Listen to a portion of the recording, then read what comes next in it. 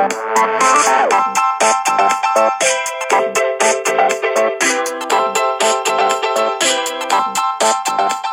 Gravy, not just another Sheffield Wednesday podcast. I'm one of the hosts, Richard Miller, and my co-host, he's been working away in the lab with a pen and a pad trying to get this damn episode off, Dr. Luke Gledall. How are you doing today, Luke? I'm good. How are you today, Rich? I'm good. I think we should disclose to folks we're doing something a bit different. We can see each other for the first time. You're normally in a little... I'm in my little sorrow cubbyhole behind me. Yeah, I have this whisper room I've set up in, which is where it really cushions the sound of my sorrow and sighs. I'm out here in the open. So when you hear me, we won't be sighing much today. I really hope not, apart from maybe in the news section. But it gets a bit echoey when I'm out here. So I do apologize for that. But the joy of this is I get to see Richard Miller's face. And I get to see Luke Gledall, so it's all different. Normally Luke is squirreled away in his grief cupboard, his glory hole, whatever you want to call it. He's normally there, and rather than my dickless glory hole. apart from me, I am the dick in that one. So I guess, and I have a dick. Yes, it's very complex. Charlie Kaufman's writing something about it. Trust me. Shall we move along to the news section? Let's do that. Breaking hoo-hoos. Is somebody being murdered in your house, Luke? I think so, yeah. I think it's probably some rats in the walls just bashing each other with pipes. Those city rats that everyone hears about. Yeah, of course there are no rats in Alberta, unfortunately. So they're just massive mouses, massive mice, mices. This is a new experience. But that's quite breaking news, isn't it? That if there's some sort of crime happening around your property, but Sheffield Wednesday wise, getting specific. I mean, they're two slightly odd topics we've pulled out here, but first off was Gary Monk participating in a long form article about managerial burnout, but the sort of juicy tidbits from a Wednesday point of view were that he said that his one mistake. It's like I live next to a mill or something. What is this? Have you checked the glory hole to see that somebody else isn't in there making use of the facilities? In case there's a Victorian robot just cranking off in there or something. I mean, we expected to get more room, but this is really taking the biscuit. Mm-hmm. It's kind of beautiful. You can just close your eyes and imagine them and some mill on the floss. Trouble at mill on floss. Trouble at mill. Well, what did you make of Gary Coy-Gaz's uncoy statement that the one mistake in his managerial career was taking up the Wednesday job? It kind of, I don't like, the weird thing with it is like it doesn't surprise me. It feels like it should surprise me, but it doesn't surprise me. Well, I suppose it's we've all got to think of reasons to pick ourselves up each fresh day, and I think you do see that most kind of transparently in sport, and I think individual sport you see it even more so. And to an extent, being a manager is kind of an individual sport. It's at the end of the day, you're the one with sole responsibility for those results. The players, we do say, it's the players' fault or whatever, but generally managers get plaudits when teams win. They get criticised when teams lose. The problem is that I think with these things is we get a little bit, and then we get the chance and the opportunity, as we're doing now, to read into this like everybody does. We will never know to the true cost of everything exactly what went on. You know, I'd like to know. I'd love to read Gary Monk's diaries. during that time. I'd love it if we might get a new. I'd love it if We more might get football managers did that, kept like a series of diaries, like a mix between like Adrian Mole and like like the captain's log on a ship or something. That would be fun. It would. Have you ever heard of Ben tapes? What tapes? It's like Tony Benn did. He did an audio diary. It's been sort of serialized on Radio 4, but that's him doing his voice. I haven't prepared this in advance, but it's quite an okay impression, I think. But it's just him kind of like, so he's reporting in, it's like, Mrs. Thatcher did such and such. So he's like going through all the different periods of his life. It's really fascinating to listen to. Highly recommended. But I mean, Gary Monk did his kind of tease titled autobiography where everybody thought he was probably going to come out as gay with his loud, proud and positive autobiography. So maybe we're just waiting on Loud, Proud and Positive Part 2. This time I really do come out. But what I was sort of saying in terms of that individual sports person mentality is the answer can never be that I wasn't good enough as an individual sports person. So it can't be that the other guy is better than me. It has to be an excuse. It has to be, it was an off day. I wasn't prepared properly. I was wearing the wrong underpants. Do you know, like it has to be something tangible that you can point out rather than, it can't be that job was too big for me or I failed there. It's got to be, do you know what? That was, it was just a mistake from the outset. Why did I do that? Stupid Gaz, I said to myself every day. As I beat my head repeatedly against the wall. It wasn't, I mean, it was a mistake. It was a mistake from both sides. He didn't live up to... But, like, I always feel...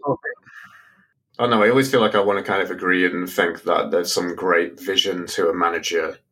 And, in my opinion, it didn't work for this reason. Like, there's obviously bad situations and there's, we're never going to get him put his hands up and say, look, I'm completely out of my depth here.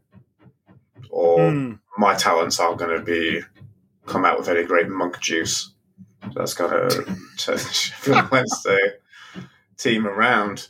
But, like, in that case, when someone said it was a mistake, it usually kind of thinks, like, I wasn't supported in the role to do my vision. Maybe I naturally kind of think of it that way. That's normally the story, isn't it? Yeah. And we'd like to, I mean, that's sort of the most fascinating bit of the Monk. Well, our great unknowns that we would love to fill in the gap on are what happened after Christmas. We were a team that were third on Boxing Day and then barely won a game for the rest of that season. So what happened there? I know Fletcher was part of it. We had a whole system built around Stephen Fletcher, and without Stephen Fletcher, things didn't work as well. But we were there thinking, Jack Skeleton's not back for Nightmare After Christmas, is he? Exactly. But then the other thing that you'd love to have an insight in is the summer. Was how many choices were Gary Monk's? In terms of those signings. Sorry, I was just like, you want to think about the summer. What were the barbecues like? How many rainy days were there? I mean, obviously, he overfilled the hot dog and the roll split, and it was a disaster. But what led him to that? Why did he think he could ladle on the sweet corn relish after he already had onions?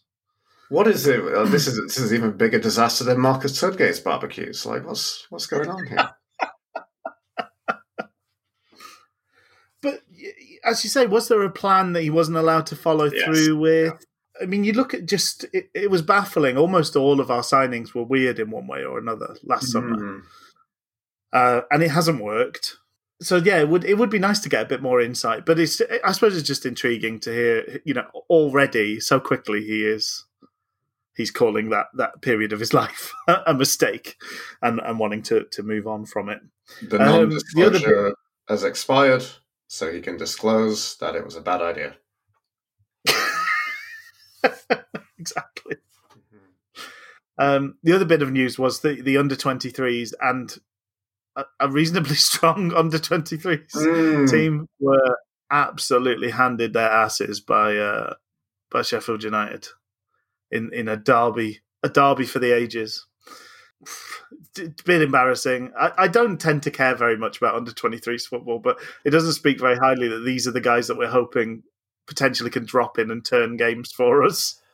Yeah, I mean, the Pigs had a couple of strong players. I mean, they played Mousse and Lowe, I think they played, who's varying shades of first-team football. You know, obviously they typically have a very promising academy. The fact that we went in with... Who did we play here? We played Izzy Brown, we played Kachunga. There's a few other people as well. And, did absolutely nothing to... ripple the back of the Piggies' net. It's pretty astonishing. Let alone before the fact we get into Izzy Brown picking up a red card as well. I mean, what do we say about Izzy Brown at this stage, really? Yeah. Well, we had Hunt, Penny, Galvin, who's been in and around, Izzy Brown, Harris, and Kachunga. So sort of more than half the team there is first team or first team periphery members. Disappointing. I think that's all we can say, isn't it? This is one thing I noticed, and I don't know whether this is why he was so angry, but the hairband from Izzy Brown now. Now, let's most men experience some hair loss. That's a fact of life. There's no judgment in this. I think what we can judge is the kind of desperate measures that people go to kind of pretend this is not happening or act to the world like this is not happening. Mm-hmm. And it appears very much that hairband from Izzy Brown is disguising the fact that the hairline goes up very, very high now. And in his sort of picture of his sort of sending off, there was just a hairband was here, and then there was a visible gap of sort of forehead or five head, I guess in this case. I just want to say, Izzy, it's fooling no one. Let's grow up a little. Let's just accept that life is happening. You're getting older. And a sign of your maturity is maybe stop pretending that hair's not going a long, long way back there with that silly kind of hairband. That's my message to Izzy Brown, really, on his sending off in the under-23s game. We're not fooled anymore, is he? Won't be fooled again, is he? Oh, a lovely song, which brings us on to, Luke, our main subject for today. So I thought this would be really fun. The other week, actually, I'll just kind of give a bit of background here there's a little bit of context to what we're going to do today. I have been doing the old VPN and have been fooling my Amazon Fire TV to thinking I'm many places in the world, like Carmen Sandiego. But I only ever really go to a GameStop in Seattle, Washington, and some undisclosed location. I think it was maybe an old house in Sheffield. So really, really exotic locale. So by doing this anyway, I managed to get, for some reason I couldn't get a lot of the UK ones, but I did get the UK TV Play app, which I've kind of been enjoying watching. Just reminding myself that even crap UK television is still good light years ahead of the television that we have here in Canada. Really, it's basically Canadian television right now, and pretty much at the weekend as we speak, is pretty much treading water until hockey comes on, or some variant of the Olympics that I didn't realize was on. But do you know they have one for every season? What? Did they have a? I think I have made that up. Did they have a cream egg season Olympics? I want to be in that one. Yeah, that's in the spring. Because I've been in training for the cream egg Olympics pretty hard. All your life. All my life. So he was born ready to smash cream eggs into his mouth. I'm just doing the Rocky thing where I just crack them into a glass and eat them raw.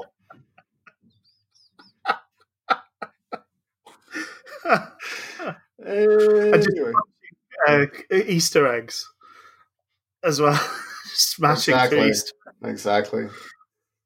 instead of the hunks of meat. Sorry, we digress. So one of the shows I was watching on there was one of the many kind of list talking head shows, and it was something like the top 47 best and worst football songs, or best of the worst football songs. This was something which made me quite irate. I did get some enjoyment of looking back at, the beautiful world of, the cup final song, that was kind of big in the 80s and pushing into the 90s, because we all know that the beginning of the 90s was still a continuation of the 80s.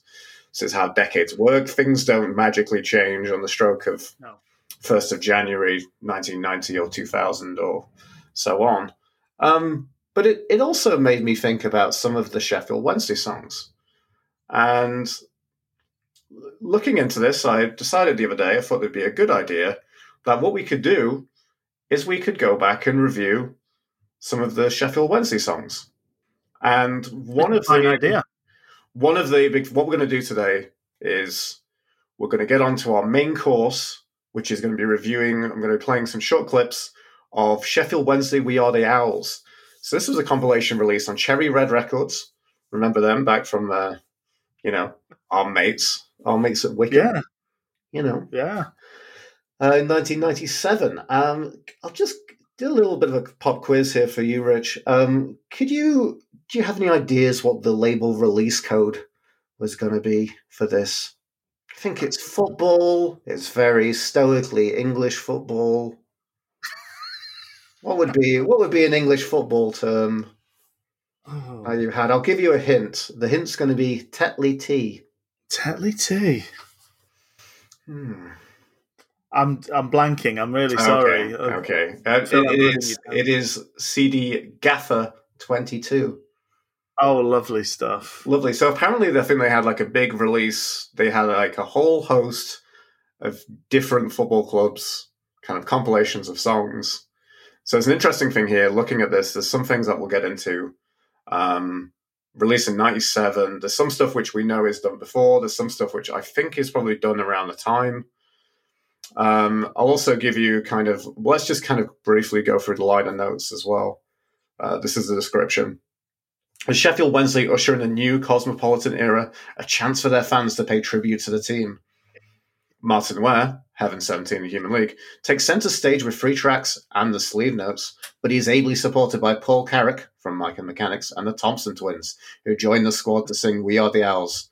Finally includes one of the greatest football-related songs, a version of the Ottawan classic DISCO, given the Sheffield Wednesday treatment by Doc's Chocks and the Ice Cream Men, with the sublime vocal skills of Euro superstar Paolo Di Canio featured. 14 tracks, Cherry Red, and then I think there's a note saying 2005, but I think it was out in 1997 initially as well, so it might have been a reissue. Really heartbreaking for us getting into this, and we'll kind of do this a bit later as well. It's available for stream right now, but it only has 8 of the 14 songs, and the six that you are missing are real corkers and things that I really, really like, really, really love. So it's disappointing. So I want to kind of do this as a little bit of maybe weird kind of promotion for something that's out of print. I'm sure you can go off and stream those 8 tracks. If you can go and find the CD, I think that's what I'm going to do after this. After we've done this, I'm going to go get that. We're just going to play some short clips. I try not to see if we get sued on this podcast. But anyway, so that's going to be the main course of today's podcast. The appetizer that's going to kind of warm us up. I've reached out to a couple of our friends in the excellent Sheffield Wednesday podcasting community, and they've agreed to very kindly, maybe slightly kind of reservedly, agree to let us play a few of their songs. So first up, I'm going to kind of talk about looking way back I haven't listened for a long time to the Wednesday Week, but that was one which kind of I remember very much being in the throes of the promotion season of the 2011-2012 season. They've been going for like at least 10, 11 years at this point. As a slight kind of a weird aside, I would say, is the funny thing is I'm very aware that like a lot of the personnel from that time have left and are no longer on the podcast. And I didn't kind of understand it. But now Rich and I are at the point of nearly doing 2 years of this. And I kind of get it now. I kind of realize it, you know? It's I think people can sense our boundless enthusiasm, and they know that you're joking when you say that.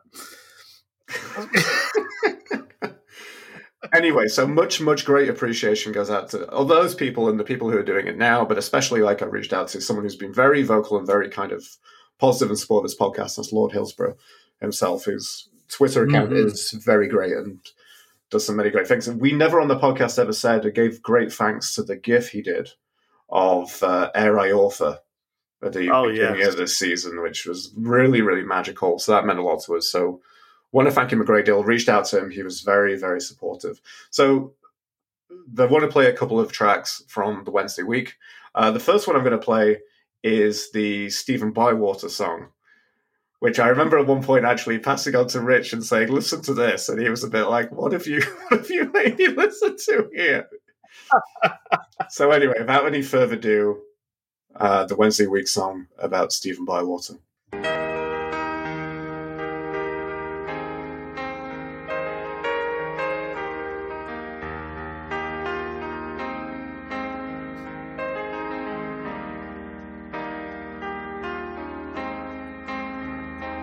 When you're one-on-one,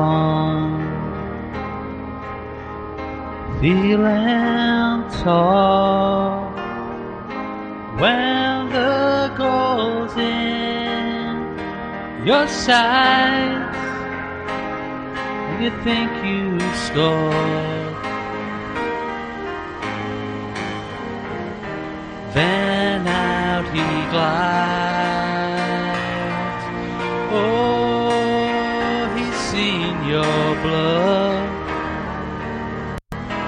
And then the Wednesday sings, you'll never beat Stevie Bywater, no matter how you try, never beat Stevie Bywater, he will lay you out.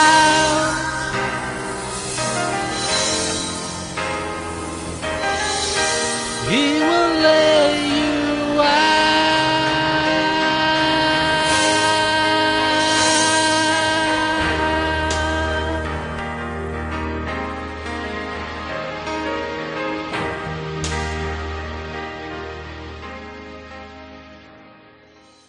Just beautiful, lovely take on Art Garfunkel's "Bridge Over Troubled Water," and I love the way that how pronouncing about Stevie Bywater.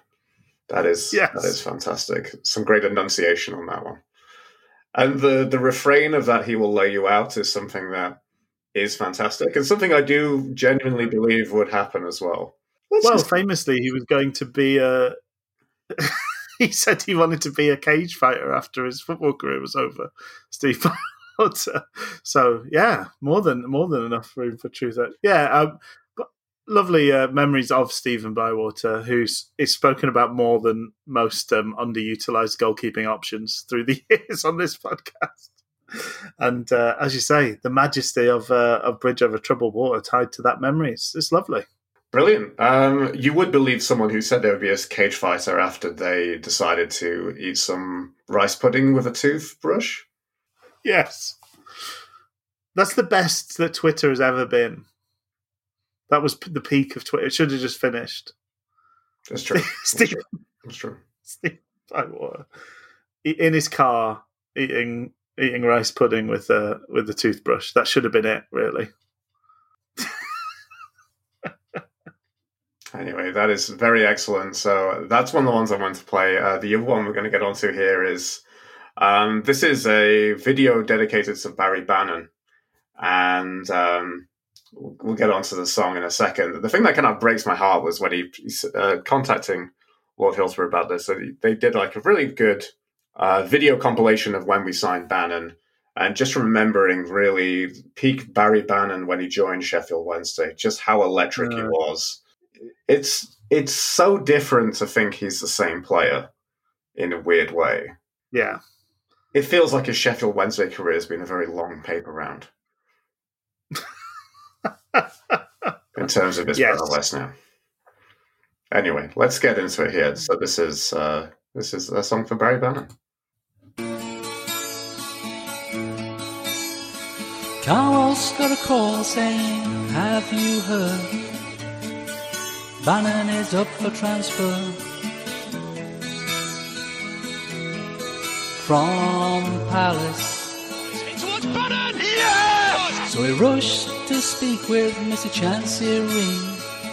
He said we need this fella in our team. And just a few weeks later, Bazza arrived. Oh, Villa didn't want him, Palace let him go.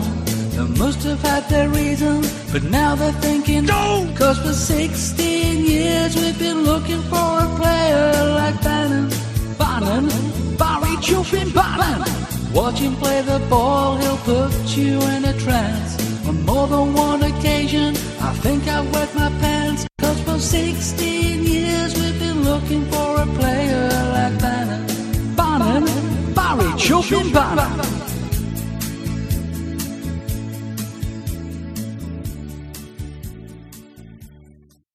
Excellent. And now, unfortunately, maybe more times we're saying Barry Chuffing Bannon, a more kind of negative take.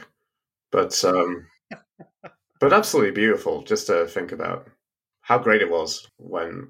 Do you remember that period of signing Bannon and thinking, like, why are we signing another centre mid?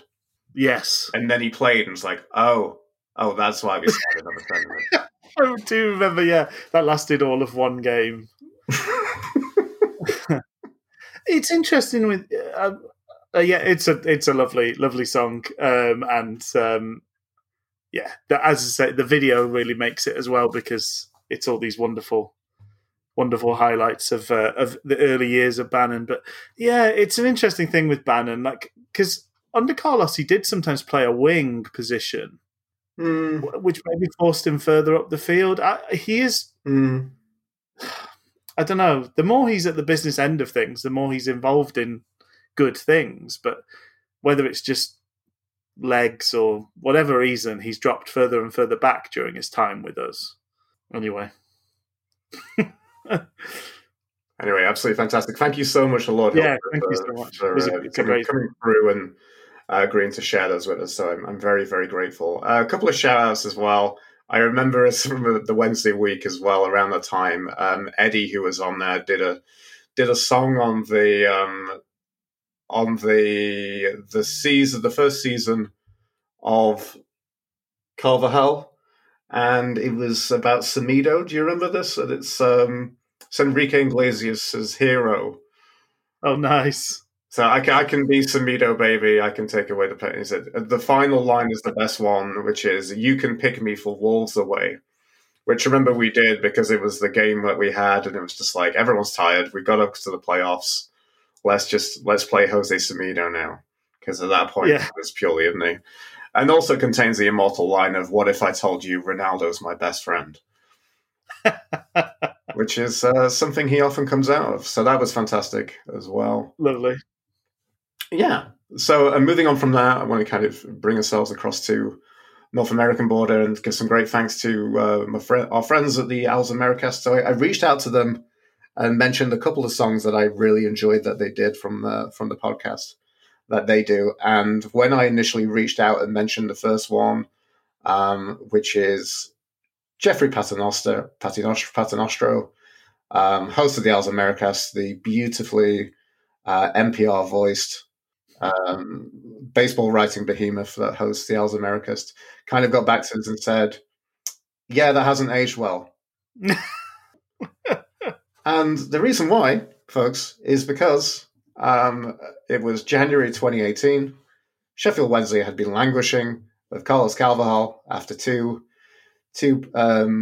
top six push failed seasons, and Wednesday had sacked him and hired Jos Luhukay. So Jeffrey Paternostro was winding back to Limmy's Song of the Summer with Get Lukai. Like the legend of the Wednesday, it always ends in moaning and keeps the couple groaning. Relegation needs postponing.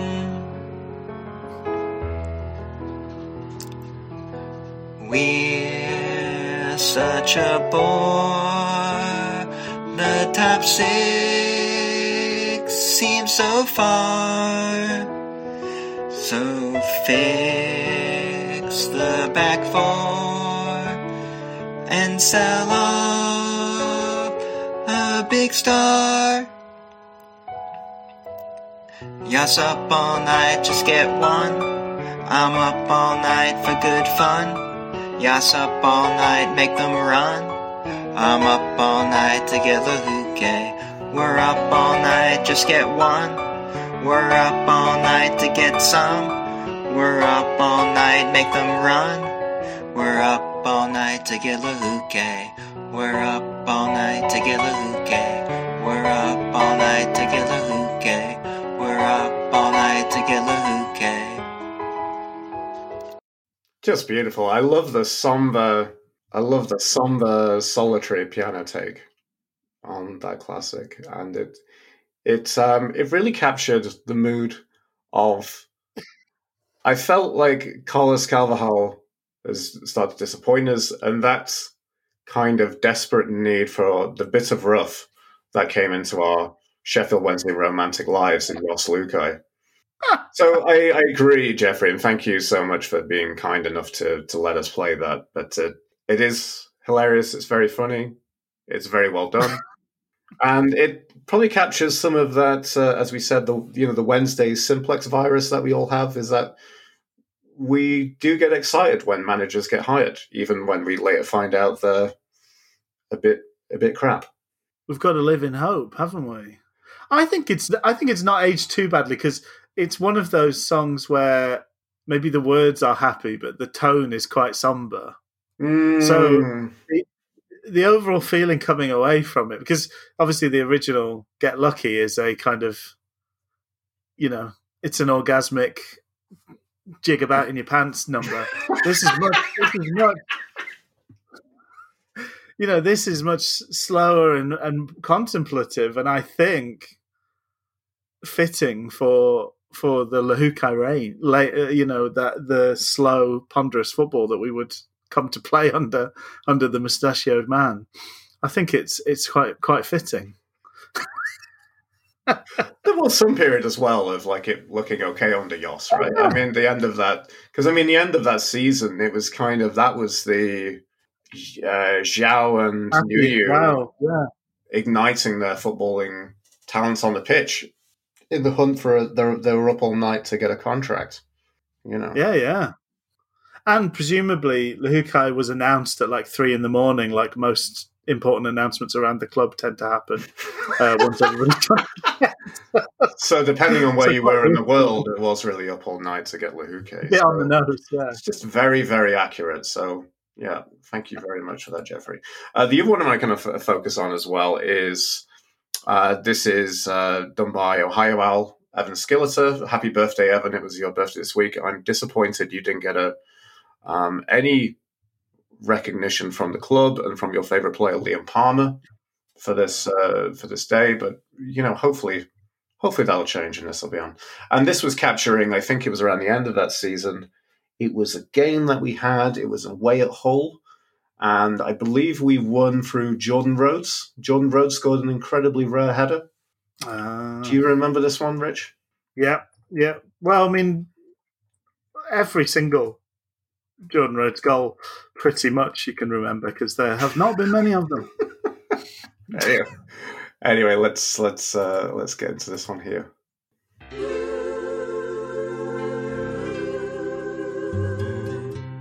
Luke playing with a new toy, by the way. A few times a week I take a trip, grab a fireball. For 2 hours I sip while the Wednesday play some football on my TV. When one Saturday we were playing at Hall, they'd been promoted once but took quite the fall. This really wasn't a match I was excited for. Rhodesy scored his first goal since December. This really wasn't a season to remember. Then something happened that really caught my eye. The ball went out for a corner kick. The focus moved to midfield. Thought the cameraman was shit, but to my surprise, he found himself a squirrel. Not sure how we got there, not sure why. The lads were laughing and the lassies cried, and that squirrel took off, running down the pitch. That boy was fast with no intention to yield. He had way more pace than Jacob Butterfield, and it was way more entertainment than we'd seen all season long. That day the squirrel went on a run in the KCOM Stadium in that shitty little town we call Hall, England. It was a fight for survival with an old promotion rival. Our season was saved and we sang hallelujah.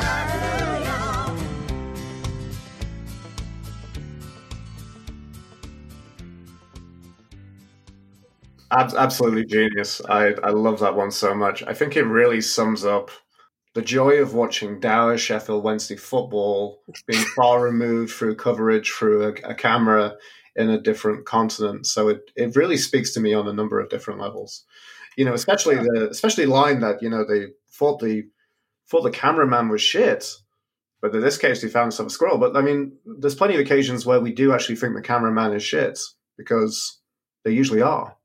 Yeah, exactly. There are plenty of occasions where the cameraman is just terrible, so it's not even thinking it's happening. So yeah, no, that's it's a treat. What a treat of a song. No notes. There's nothing to criticize there. No notes. It's just... No, well, I don't look to criticize any of these. I'm very.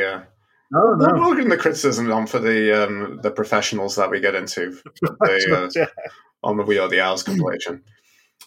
Speaking of a great lack of professionalism, we thought we would just be very self-serving and round this out with a couple of tidbits that we've given to the world.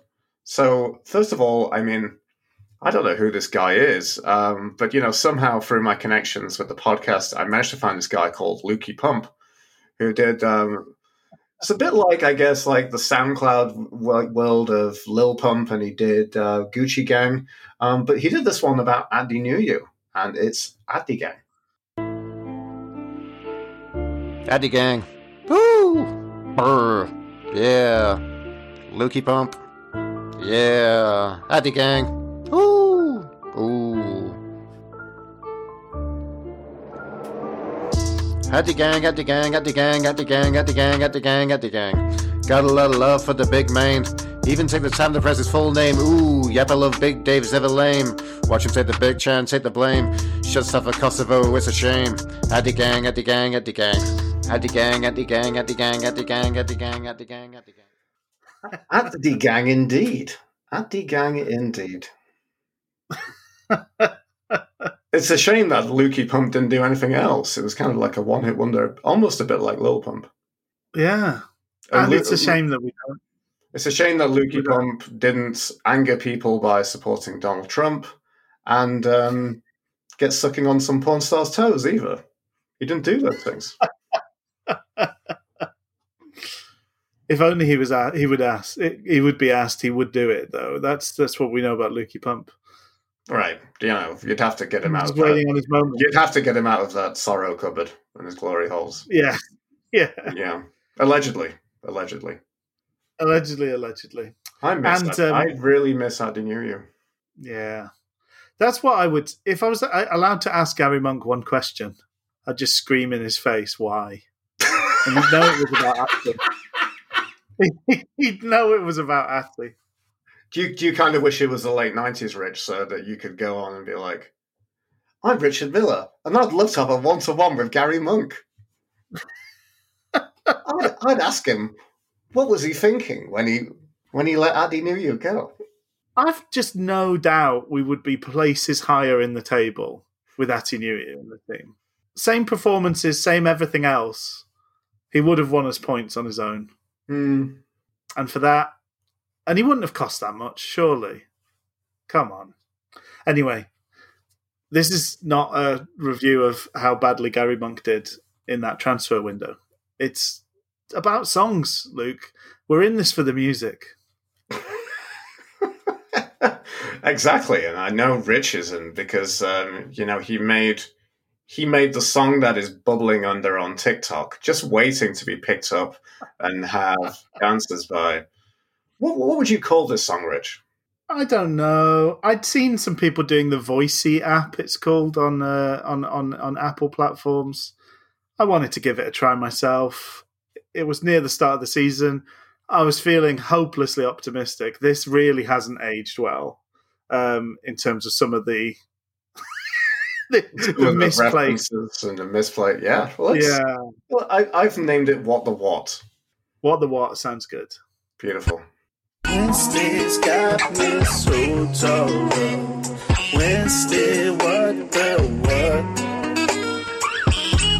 Starting from below the bottom, looking up at Drake where he got going. No Degrassi kick me, look to youth. Izzy, Fizzy, Che, they are the proof. Wednesday's got me so tolerant. Wednesday, what the what? It's to another season, different gravy. Stick with us, y'all, come what maybe. Wednesday's got me so tolerant. Wednesday, what the what? Wonderful.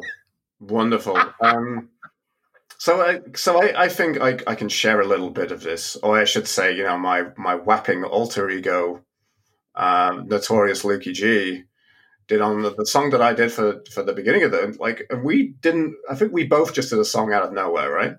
Yes, yeah. Yeah, that was good. We didn't actually kind of coordinate anything, so then it's like, okay. So I actually said, watch FDB be better than JOC in one of my lyrics to Juicy. And maybe, he would be better than James O'Connor if he'd ever play a string if he's ever going to play a string of games. And so it's interesting to see that. And then obviously you went with Izzy, Fizzy, Che are the proof. We're going with youth, which is also funny because Che Dunkley's not too young. He's no spring chicken. But younger than, I guess, Louvens maybe, who would have left? Louvens had gone a fair while ago, so yeah, he'd already rocked up at Sunderland and played 3 games before his contract was mutually terminated with mutual consent. So, yeah, we do, like much of our other podcasting colleagues that we've covered with these songs, is we do sometimes get carried away with a rage of this feeling of optimism that Wednesday could be any good. And Izzy, Fizzy, Che are the proof. I mean, yeah, Izzy, we've had one good game out of, or 1.5. Fizzy has been the same, right? It's probably about 2 or 3. Probably, yeah, yeah. FDB, we had one good cup match, maybe, and that's it. He's been persona non grata for 3 of the 4 managers we've had this season. Let's get on to the pros, Luke. Is it time? Is it time? It is time. It is time indeed. I'm just going to load up another track into Zencastr here, which we're using. So let's kind of look over this and let me kind of check my notes and kind of we'll go through every track on the We Are the Owls. The first one is by the Wednesday Cop Band, and it is Oh Yes.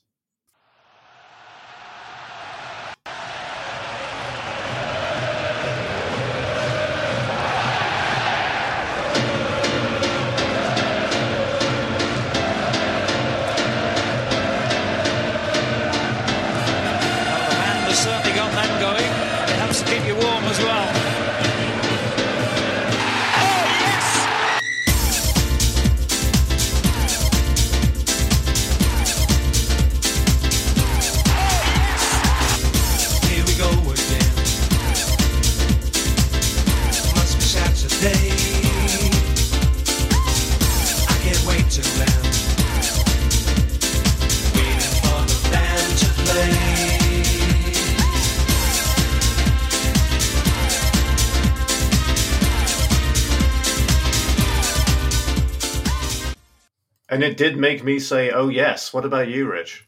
The bucket hat is on. The whistle's in my mouth. I'm doing the Running Man. I'm not even born yet, but I'm nostalgic. This is... I love the big sort of ravey feel to it. The cheap pop house is fantastic. I wanted to play and get into it, probably a bit extended beyond my kind of limit, so I'm looking to play these songs to give people a little soupçon of this record and some of the music. So it's by the Wednesday Cop Band. It's called Oh Yes. It's got that cheap pop house feel. We go before we get to the that for the which is where we get there. I love the lyrics to say it's a build up to it's a Saturday, what a day, and then waiting for the band to play. Like it's making it. It's why we're all going. I know it's making that like the real reason we go to Hillsborough. Really, is not to watch Wednesday. It's actually more like they're the what's the name of the Top of the Pops dancers from like the 70s, 80s. Oh, was it Legs 11? Legs 11. Well, it could well be Legs 11. So maybe that's it. Maybe it's just a dancing kind of footballing performance to kind of accompany this this music. So that's the real reason we're going. Really, I like how incredibly self-serving the nature of the song is to go into and be like, it's actually all just about the Wednesday Cop Band, really. Yes, yeah. Oh, there's a mixture. In fact, it changed. Legs and Co.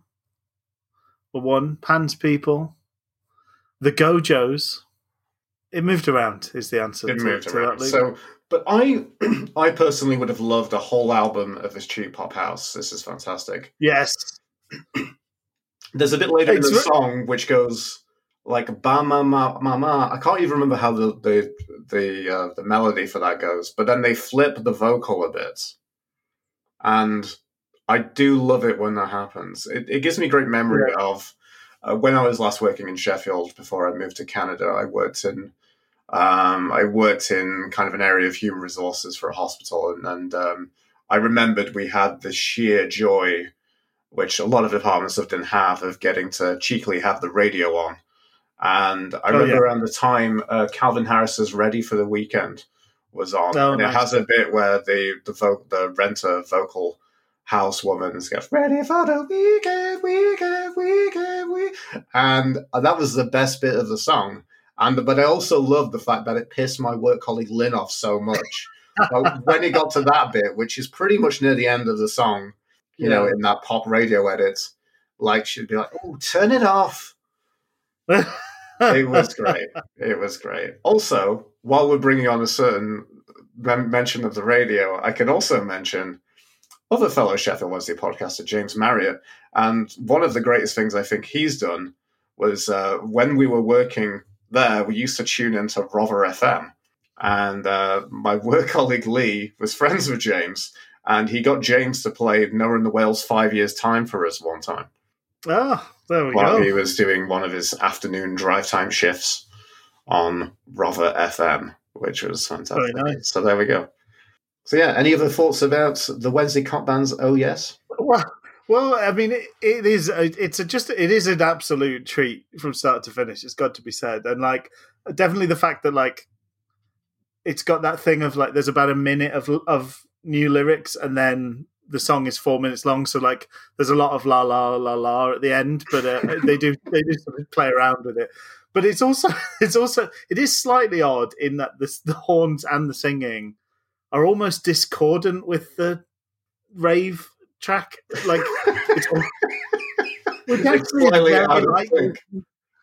it's very like listening to the band, because the drummer always seems to be out of time with everybody else in the band. So actually, it really was quite evocative of being on the Cop.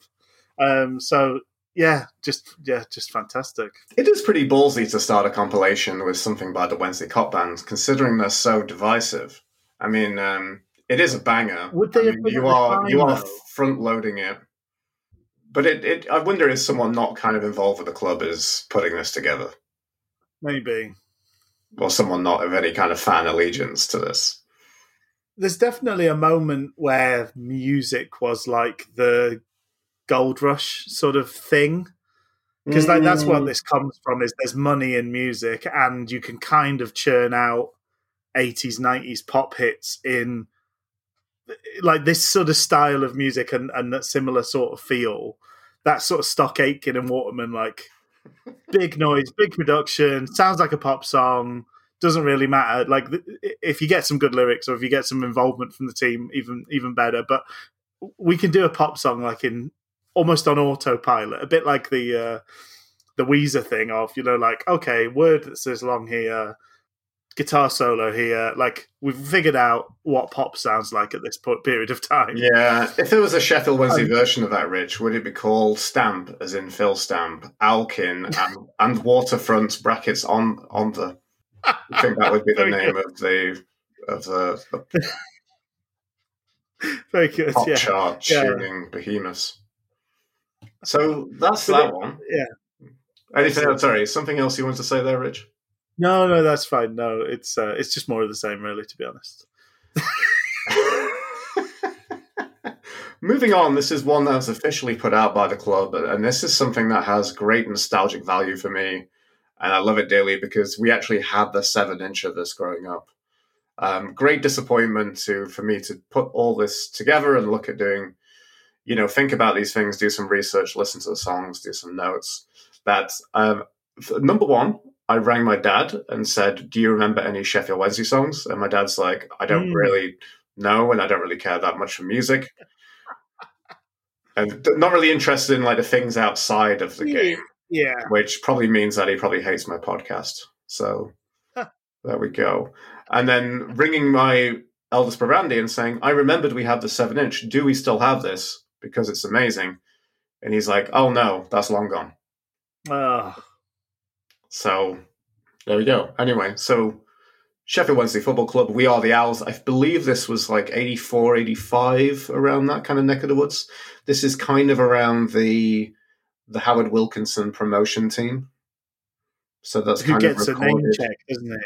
Yes, I believe he does. Anyway, let's play a little bit of this because it is fantastic.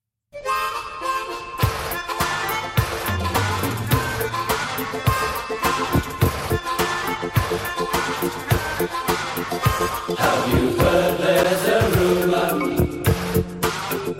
Have you heard there's a buzz? Have you heard them all talking? They're talking about us. 'Cause we're flying high. High boy. Yes, we're flying high, and now you will see why. 'Cause our flying high are a hell of a sight. So come up to Hillsborough and we'll show you why we are the Owls. Whoa, we are the Owls, that's what we say. We are the Owls.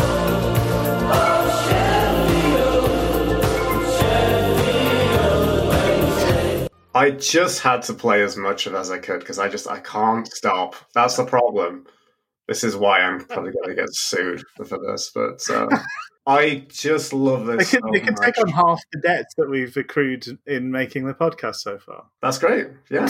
Oh, that's fantastic. Sorry, go on. Like, so I don't quite, I know it's a cover. I don't know the original well enough. I think I know it. It's one of those kind of 80s songs. The fact they've done that and kind of changed the lyrics, I think it works really well. I believe, do I think kind of like Martin Ware was involved in this? I know there's a few of these things that we get onto, which, as we said, Martin Ware is involved with, which is pretty fantastic. I'm not entirely sure of the personnel. It's great. I love this. This really, for some reason, kind of hits for me. I think it is a tune. It is well done. The lyrics are good. The lyric changes are fantastic. Owls flying high are a hell of a sight is such a great line. It makes me a bit weepy. Someone could do a slow, wanky version of this and it would make me cry.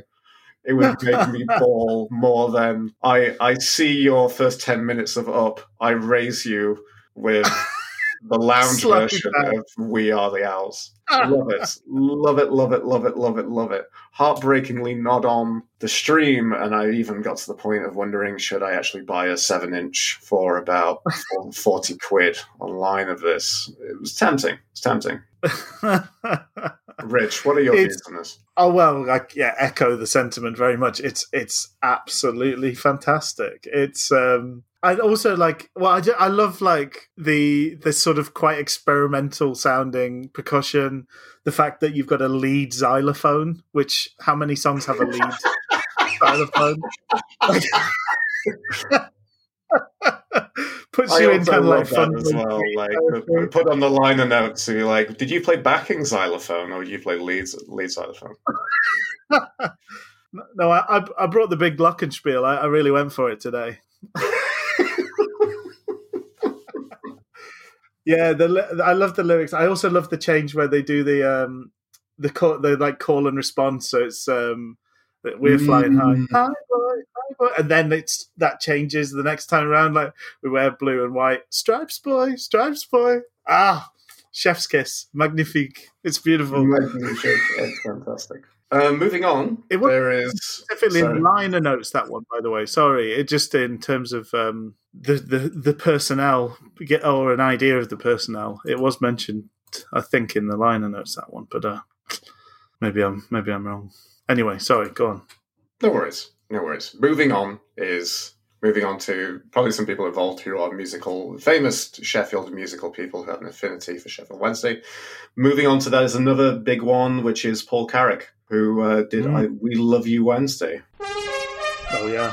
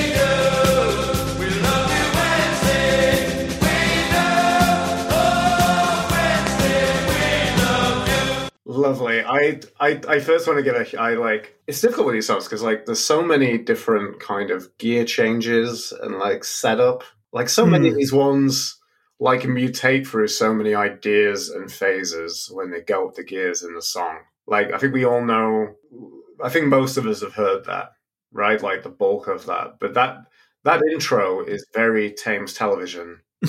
It reminds me the other day, I was not aware, but I found out about Matt Berry's TV theme tune cover album. Have you seen Oh, I've not heard about that. He does like Rainbow, but he also does like, here's the Thames Television, here's the LWT theme tune. Nice. And I just think that's wonderful enough before we get into the meat of it, really. I could probably listen to more of that intro. Well, it's such a big... Like, that is the start to an epic or a movie, or, do you know, like, it's massive. There's so much pomp. It almost, like, crushes the song under its own weight of importance before it gets going. But it's beautiful. It's really... I think that's one of the fun things with the 80s. I think it's like all of the limits were off, the artificial limits. It's like you had so much space on the deck.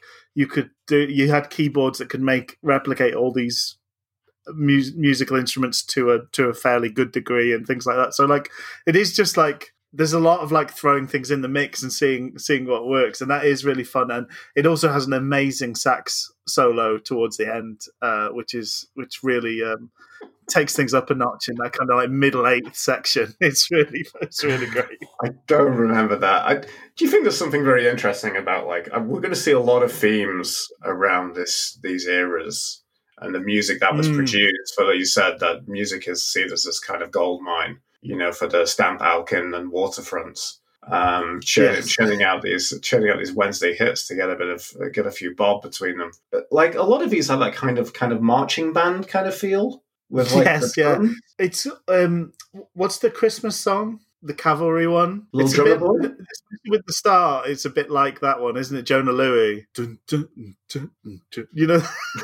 The cavalry. It's got a real feel of that song. But then this is a kind of classic model of the football song. Is you have a singer, and then a crowd or the team doing kind of like call and response type thing. So it also sort of fits in that kind of trope as well, which you do see as throughout lots of football songs. That kind of classic. I say classic. It probably only happened for about like 5 years or something like that. But like the classic cup final song is sort of singer and then the team doing like a crowd response. Unless you're lucky enough to have a John Barnes in the team to kind of show off a particular skill.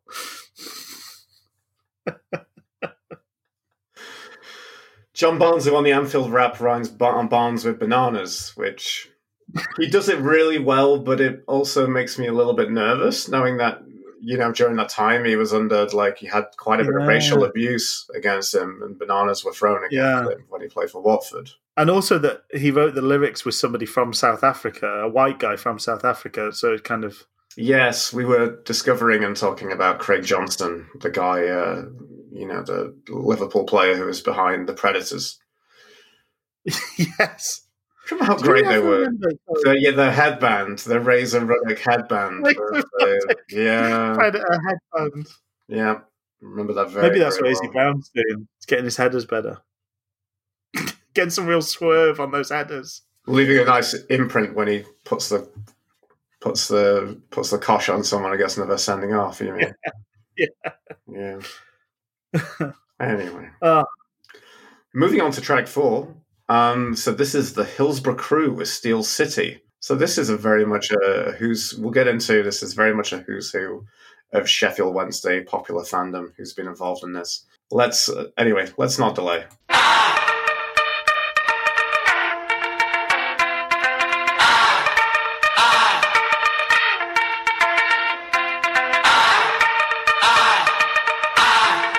Move on up for Steel City, yeah.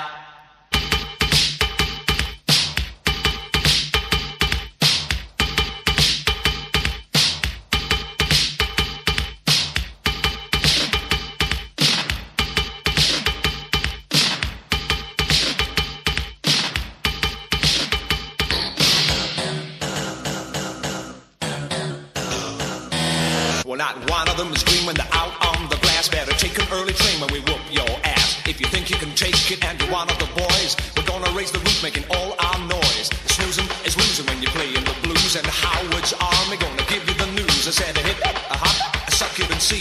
The blue and white army is reality.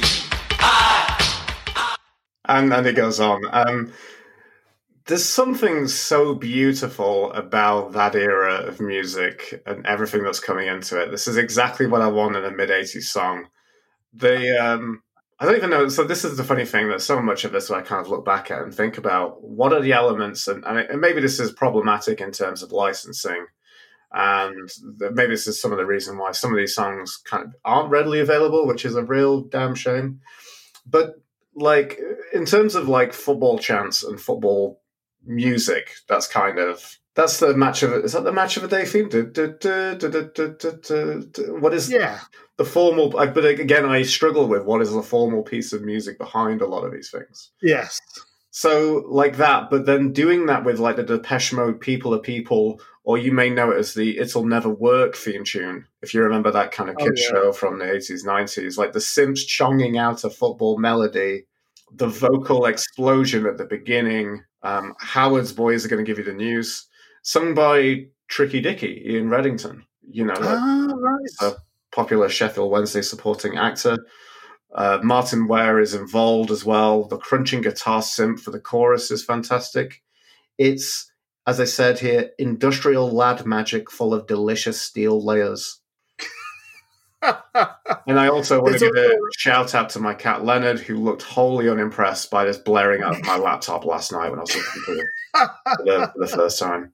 There's also, again, that experimentation. There's a point where they sort of have this. They have like studs clacking on the floor as like part of the percussion.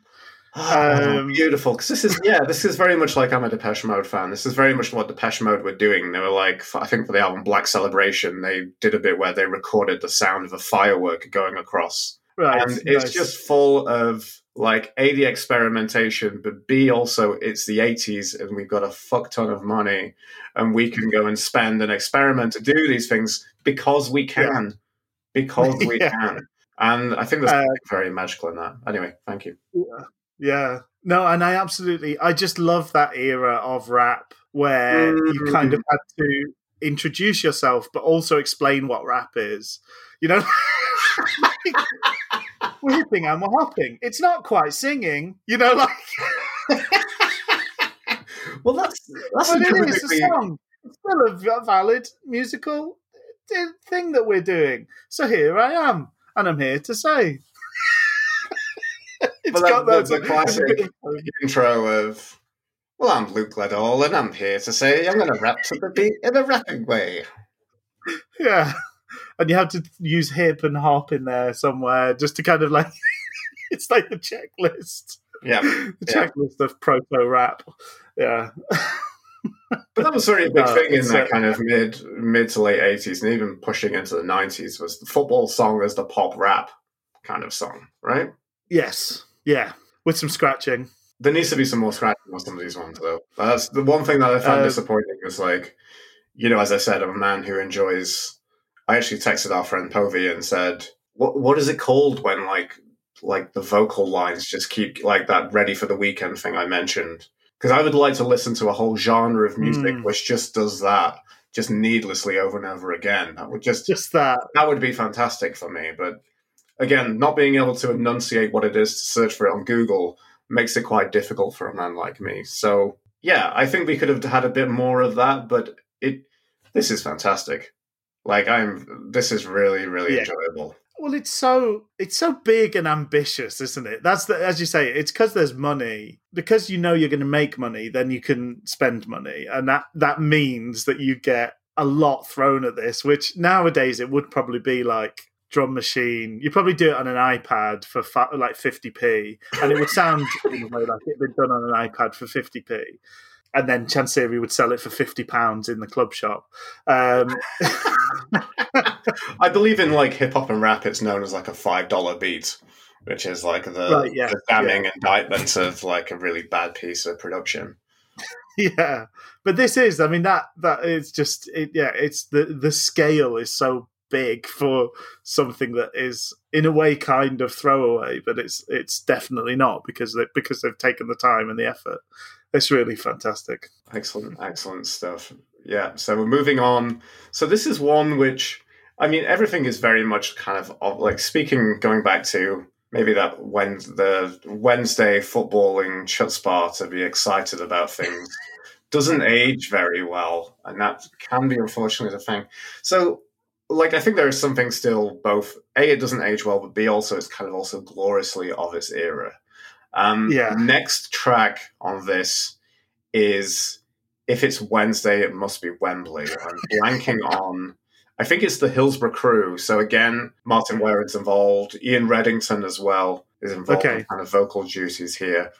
Now, my memory of this is much better than it actually is. I remember the rap actually being a touch more melodic in here, but I'm going to put a pin in my notes there. Let's play this and get into it. Ladies and gentlemen, we are proud to present, live and direct from Sheffield, the greatest team the world has ever seen. Sheffield Wednesday!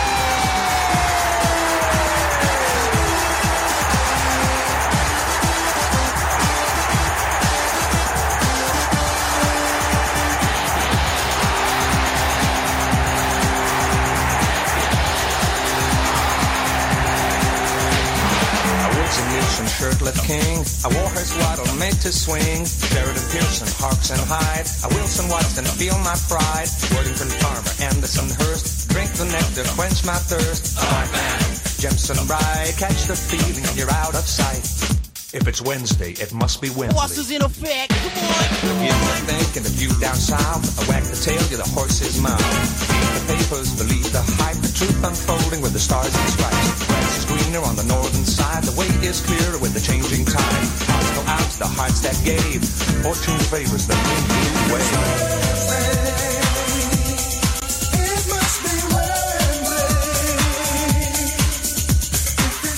Sorry, I'm really overstaying my welcome with this kind of idea of just giving a little bit, because I had to get to that chorus. And again, it's that field of football pop rap that we talk about. I just love the Renta Luther Vandross chorus vocal. Whoever that gentleman is, I just want to shake his hand, buy him a beverage of his choice. He went by Luther Vandross.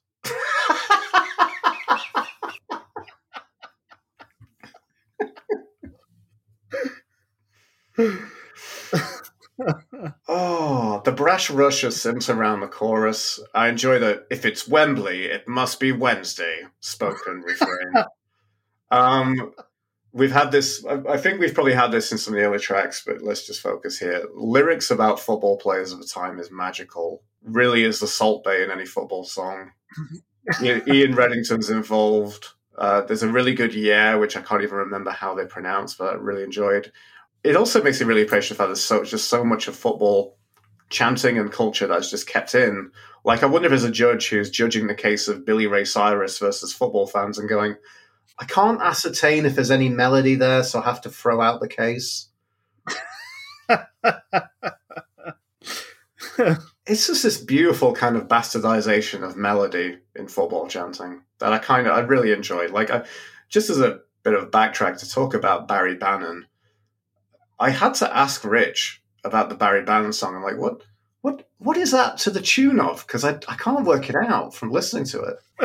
Well, it isn't the classic version. The classic version of that is the Christmas. A lot of teams have a variation on, but ours is walking along, singing a song, walking in a Waddle Wonderland. That's not in that song. That is a refrain that fans have added to that song. There is no point in Winter Wonderland where they go walking along singing a song, walking in a Winter Wonderland. It doesn't happen, but it's a nice Ooh, way, I love the winter. Ooh, way, it's got the snow. There's also Christmas. It's great fun. Yeah, I just, for my notes on that one, I'm saying, I got, it's Europop. It's Right Said Fred. There's a brash Beastie Boys sample. Did they sample the Beastie Boys? I don't think it is a Beastie Boys sample, but there's there's a New York thing, like saying a rap. 4 and 3 and 2 and 1. What happened? Yeah. I like the Bartman bit where everybody comes in and there's some echo on it, and obviously our breaking hoo's hoot or something very similar at the start. I love it so much. It's just fantastic. This is full on. Yeah, it's put everything in and put the kitchen sink in. It's yeah.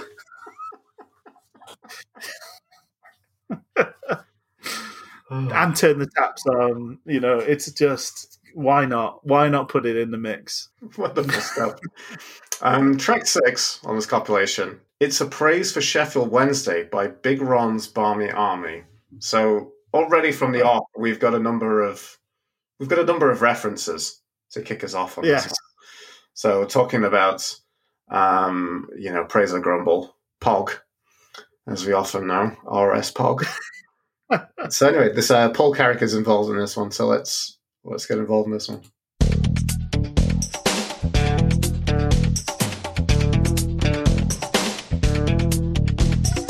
Praise or grumble? Praise Wednesday. Praise or grumble? It's a praise for Sheffield Wednesday. Praise or grumble? Praise for Sheffield Wednesday. Praise and grumble. Praise for Sheffield Wednesday. Praise for Sheffield Wednesday. great performance. Praise for It's a praise for Sheffield Wednesday. praise and grumble. Praise Wednesday. Praise and grumble. Praise for Sheffield Wednesday. Last year I nearly cried. My mama said I should be certified. Going down was bad enough, but then going up made it really rough. The way things look feeling black. Big Ron told us we'd be back. Tell everybody that the heat is on. Now we're going to Division 1. There's gonna be a celebration in every corner of the nation. You better open that lotion because we're headed for promotion. And it's a praise for Sheffield Wednesday. Really, again, went way over that. I felt that playing that through here and just kind of thinking about kind of like time and where we're at with this podcast. I was just thinking, like, I remember listening to it and thinking it felt like the intro, like, was pretty succinct, but that goes on for a long time. I think in terms of finding clips, that's almost every one of them starts with something that is not the song. So if it's like some isolated chanting, or the one earlier that starts with the massive like crescendo of horns and stuff like that, it's almost I think like it's quite hard to kind of go, oh, we'll just play the first 30 seconds because the song doesn't start often until seconds 48, 49 or something. Yeah. I did wonder who Fraser Crumble was.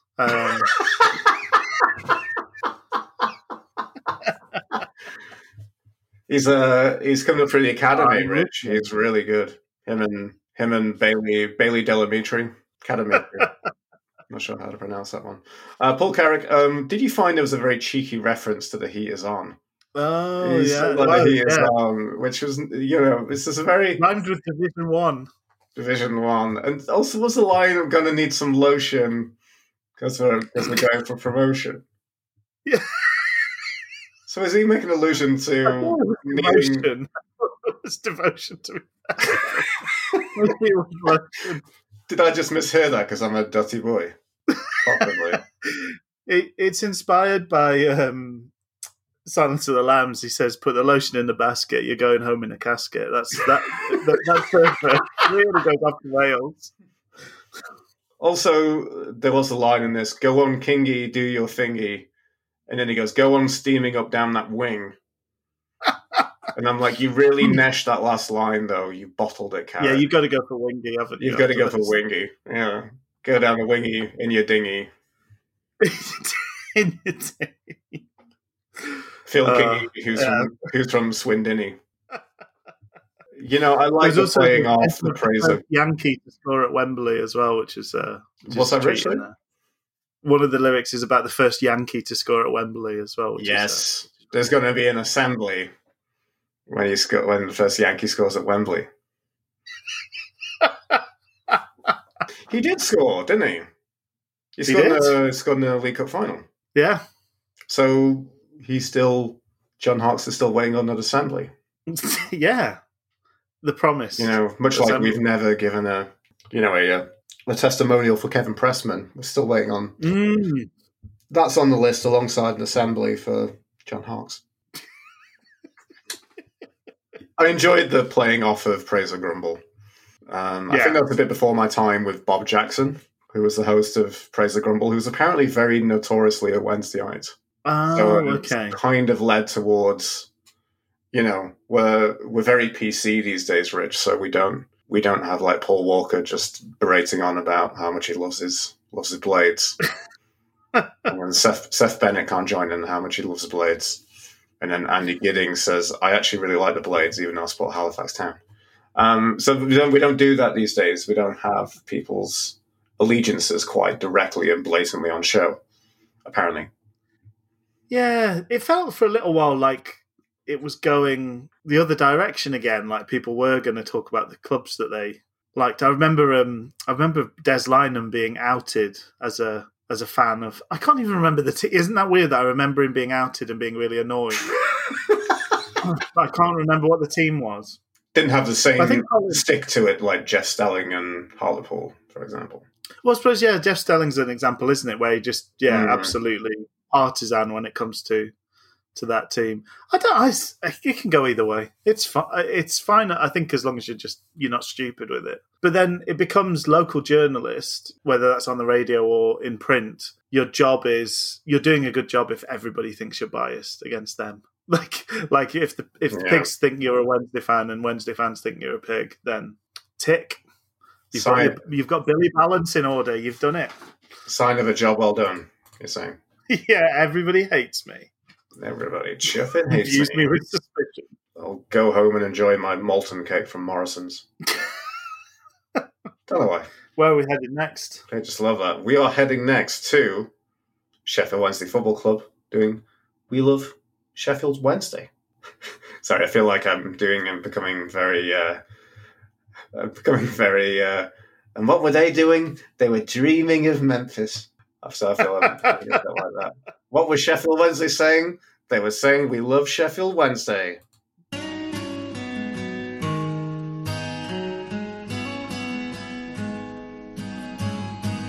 Can you hear us on your radio? Can you hear us on your TV? Can you hear us down in London town? Down to Wembley. Can you hear us at Old Trafford, at Anfield and White Hart Lane? Can you hear the house for the Owls, wherever Wednesday plays? 'Cause we love Sheffield Wednesday, and we'll follow them wherever they play.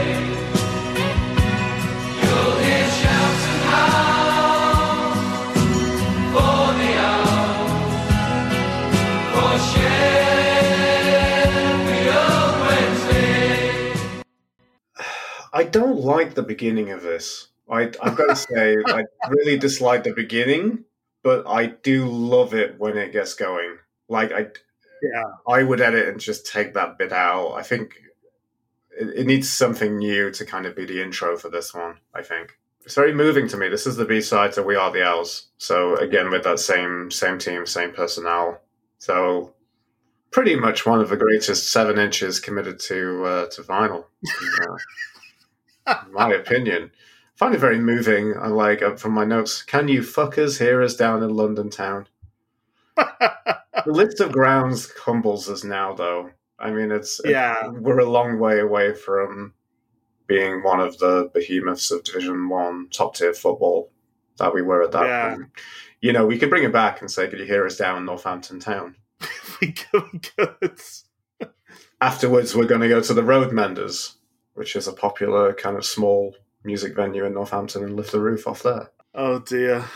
Can you hear us at St. James's Park? No, not that one, the other one.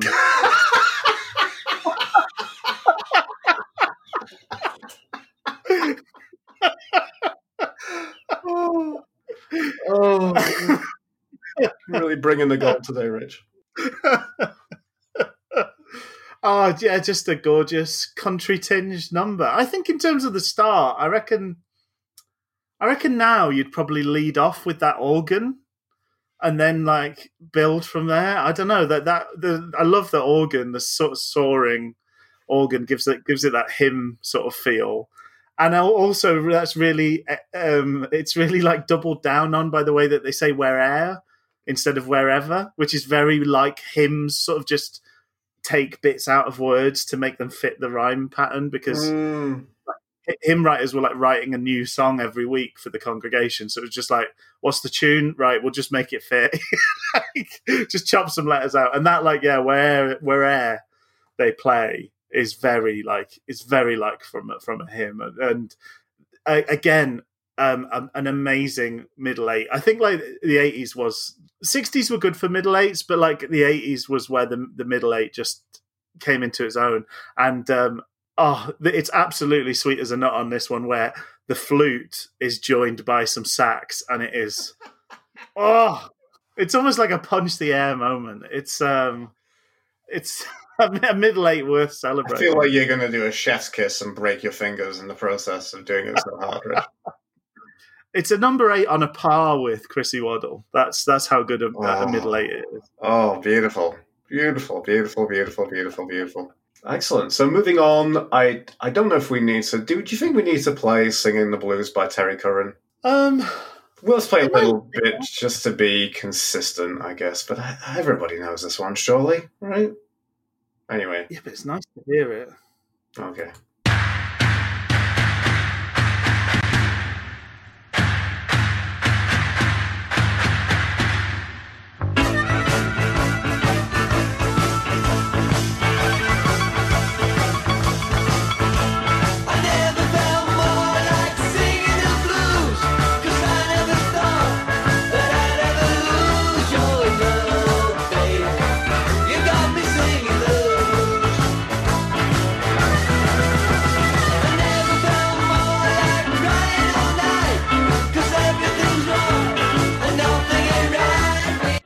Quite enough of that one. No, I'm just kidding. I think we all know that. It's very much something that's, interesting. Do you find it interesting for people of our generation? Like, I mentioned this to my dad. It's like Terry Curran is still the man who rather savagely blotted his copybook in, traipsing across the Sheffield Divide. Yeah, it's interesting, isn't it? There's, I suppose it's happened so often that way. It's very rarely happened the other way, but. Yeah, it's still such an almost mythical figure in the past of Wednesday, though. That to me is just a complete like Pavlovian. It's a win, like it happens as soon as the final whistle blows, really, and a win, and it's relief. It's I think I salivate probably just like the Belgs. It's almost hard to sort of scratch beyond that. Like, the strong harmonica throughout, honking on Bobo as Aerosmith's Aerosmith's harmonica-based album was called, and that became a byword in our house for being a bit whiffy. Still in use today. But yeah, it's nice to hear that that beautiful sound. It means a win. It means good things. It generally means a good weekend or a nicer drive home. I saw just on the honking on Bobo on the harmonica. The harmonica note. I saw Conor Oberst on a solo tour, and he had someone with him putting his. I guess his harmonicas in the fishbowl. Yeah, I love this because this is thanks to, I don't know if you listen to on Spotify, they have X on Y, so they have an artist on to talk about another artist. So maybe you should be surprised / not surprised to know there was an episode where Phoebe Bridgers was basically talking about all her favourite Conor Oberst, Bright Eyes, Desapolonito records. That will be very precisely my sort of thing. I will seek that out. Oh, good. Do so. I must have seen her on that tour, I think. I do remember him being supported by an attractive blonde person, but I didn't catch her set. I just saw her sort of bits when she came on and sang songs with him occasionally. But yeah, it was almost like mesmerizing to see these harmonicas put into the fishbowl and fished out, and it's just a constant kind of bit of performative art almost at the side of the stage. Who do you think is cleaning Terry Curran's harmonica? I wouldn't like to guess, really. And which half of Sheffield would that person be from? Wow. Yeah. Sorry, which the 2/3 of Wednesday or the third of United, obviously. Of course. Yeah. Of course. Obviously. Yeah, it's still nice to have that on there. I think that still it should be on any great Sheffield Wednesday compilation. Yeah. Let's be honest. So, any other thoughts on that one, Rich? No, that's me. Okay, so yeah, what more is there to say? I think it's probably a good way to conclude on that one. Moving on from there, so this is quite possibly for me one of the strangest things on here because I don't have any great context for it. You know. I think I know what's coming. Okay, so this is a lady by the name of Lynn Carter. I could not find any further information for her on Google outside of this track, Alive and Well. So I'm not sure what career she's made for herself or what else she did afterwards. But she was involved at some point with crafting and singing the song for this compilation. So Lynn Carter, Alive and Well.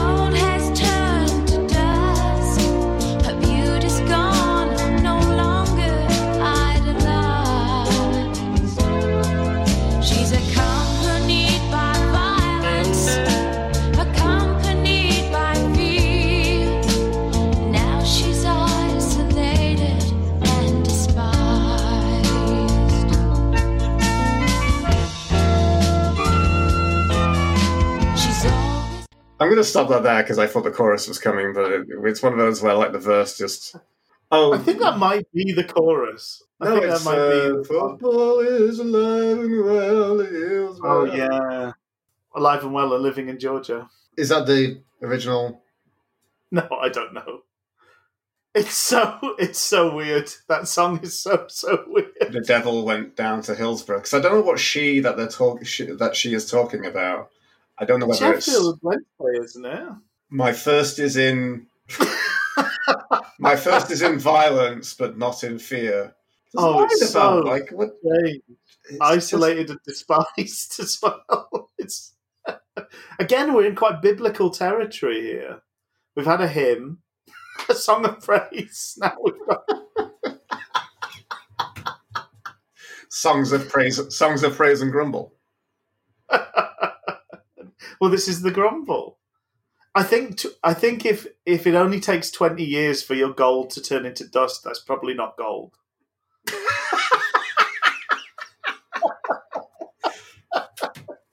Is a bar of gold still a bar of gold if I crumple it in my hand? I mean, it's not something it's not something we've particularly ever mentioned on this podcast, but obviously this song would make more sense if it came after the Hillsborough disaster. I know this is pretty dark, but it's not. It's before. It's 3 years before. Is that the date? Is that the date? Because I don't understand the dates in this. There's a reference to 66, isn't there? Which makes it 86. Would be 20 years later. Right. Okay. And I saw a kind of release, a kind of like a copyright sort of mention saying it was 1986. So like that's before before the Hillsborough disaster. It's so weird. Like kind of, it's almost like a weird like prayer for non-violence. And as you say, there's nothing else about it. I feel like there should be essays. I feel like the Athletic should have a section of the Wednesday page just dedicated to this song and explain an investigative thing. One thing I like about doing this is like I've just got zero context about what's going on with this.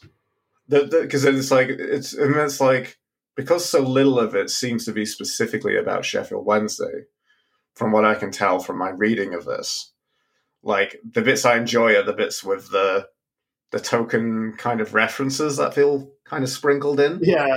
Like, I love, and there's a certain, I'm not sure where this lady Lynn Carter is from, but it feels like she's local. Yeah. So it's like, Hillsborough. I like that. That's really good.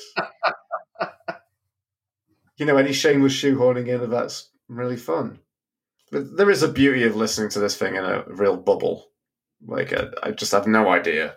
Yeah, it would be some little clues would be interesting for this one. It's very. I wonder if sort of, as you say, some of it is maybe quite vague. You know how there's an episode of This American Life where somebody talks about how they had like a song for their town, and it was on like. It's really amazing. Everybody loved the song. It turned as so go on. It's about Calgary. Like, as they interviewed a guy from Calgary. Yeah. Hello, Calgary. Calgary. Yeah. but then it turns out there's like 100, and they sold it to like so many different towns and cities across North America. And maybe it's that. Maybe she just sold that song on every one of these. Like, yeah, people feel slightly wistful about their team, so we can just drop that in. People will add their own context. It'll do. It's a change up. So that is all that we can say on Lynn Carter's opus Alive and Well. Let's move on. This is Wednesday Blues with Derby Days.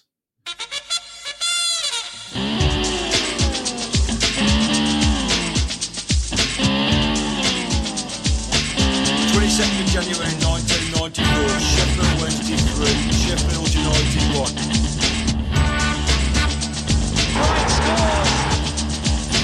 Wright scores! Andy Pearce! Andy Pearce! Wilson gets his head around the screen. Wilson gets his head around the screen.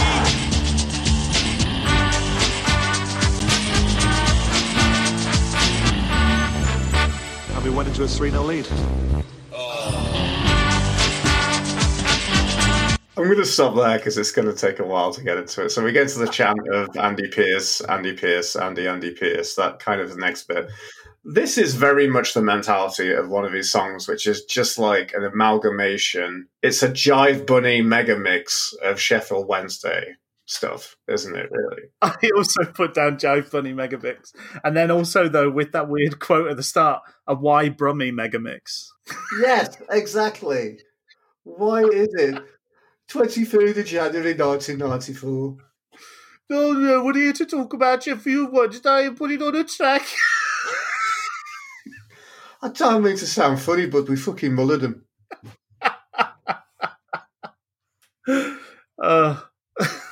The second best Megamix after the one that's on Five's Greatest Hits. There's a really good Britney Spears one on the one for Britney Spears. Oh, well, I don't know where that would fit in the running order, but it would have to go some to beat Five's. So it's very fun, isn't it? It's fun. I said this is a real glorious mess. I love the pissy little piano plonking. Like, it just felt everything is like grandiose and a bit, going for a touch of that feel and a bit of oomph, a little bit of mini machismo behind that. Yeah. And then it's just the piano just feels like, it feels like someone's been like, well, I can do this with conviction, or I could get my 4-year-old daughter to do this. It feels like that. Yeah. I also love, so this was the era of Trevor Francis. So this was kind of nearer the end of Trevor Francis' reign at Wednesday, or the end days. And the bit of Francis going, and we went into a 3-0 lead. And then the sound of some grown, and then followed that by the sound of some grown men coming is pretty great. There's some weird bits, like, I don't know. we do have we know, Rich, that we have a very varied and wide, expansive fan base that goes beyond the confines of Sheffield, which is magical. But interesting, like you said, to focus on the Brummy dude, and then after the Walking in the Walla Wonderland, someone goes sorted. Popular South Yorkshire expression. Sorted. Yeah, sorted. Someone Top one sorted. Mad for it. Someone gives out a joyous Tasmanian devil scream. Is joyful yet confusing. Other bits I enjoyed, the It Should Have Been 10-1 is gloriously melodic. Yes. But again, it's that you're just sewing all these pieces together to make the song, which Patchwork is quilt. It is. Needlepoint Wednesday with the patchwork quilt. Yeah. What? Do you have anything else for your notes, Rich? No, I just enjoyed that sort of Jive Bunny Megamix feel to it. It's always been something I've rather enjoyed in life, and nice to see it applied to Wednesday and various chants and bits, odds and sods, really, isn't it? It's just kind of like, yeah, that'll do. Bit of that, bit of this. Is it weird that guy's Brummy? It doesn't matter. Put it in. It's all going in. It's all good. All good. All good. Nothing bad. This is snout to tail music making we're doing here.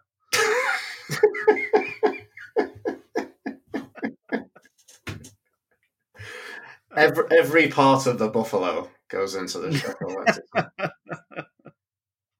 Anyway, let's move on. So this is by the Wednesdayites. We're not sure exactly which Wednesdayites, but it was some people who put themselves together as the Wednesdayites. They copyright that name, obviously. With The Owls Are On Their Way.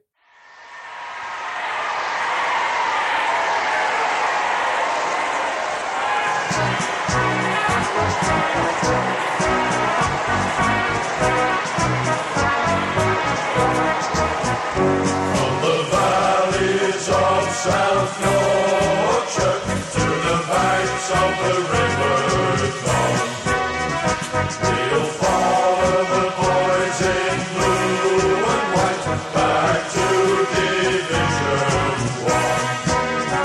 From Plymouth up to Joyland on every Saturday. Let's hear it for the boys in blue and white. The Owls are on their way. The Owls are on their way. I enjoyed the reference, the geographical reference. Geographical references in songs are always fantastic.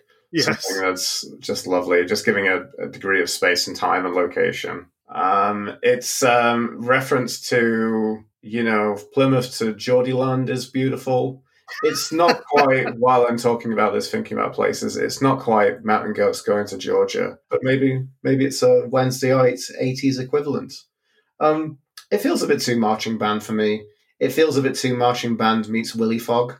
There's also, it reminds me of the Lumberjack song by Monty Python as well, a little bit. It does, yeah. The wild sprouting owl leaping from tree to tree. With his blue and white stripes on. And we'll sing. But there is a comfort to that. Like, I would appreciate a breakdown with Dog Tanyan barking.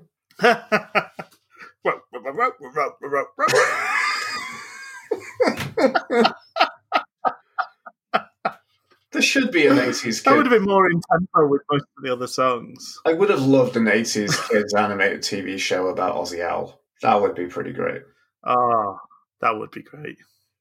Just inexplicably doing a slightly inappropriate humping gesture in lots of different scenarios.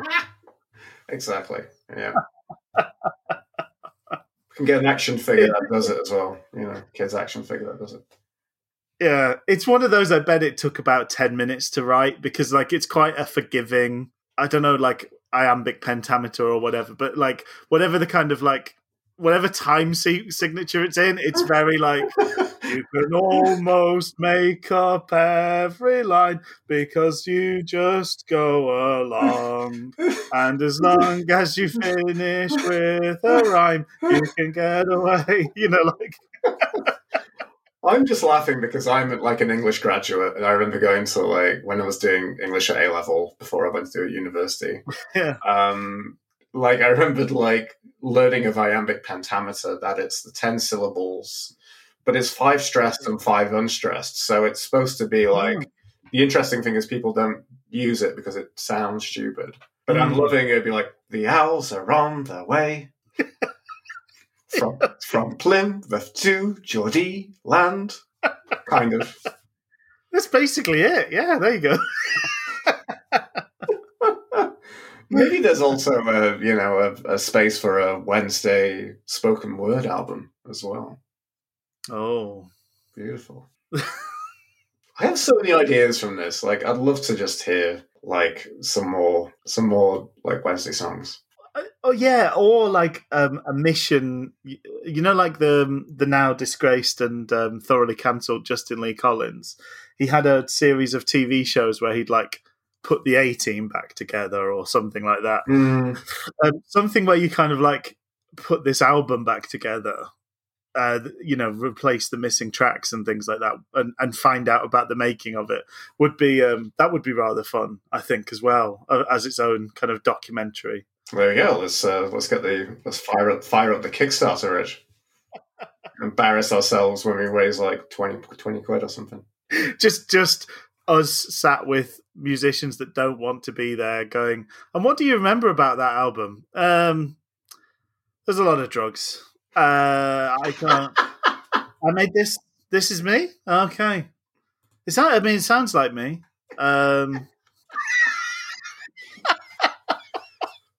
I was there, was I? Yes, you were. Yeah. I don't even like football, but okay. Yeah.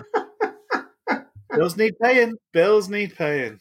So next up, we've got. So this is March for Wembley. Who is this by? Because I think my notes kind of cut out here. Do you have who this is by? Do you have the? I'm not sure, sorry. Okay, well let's play it, and I can bring that up and then complete that little bit.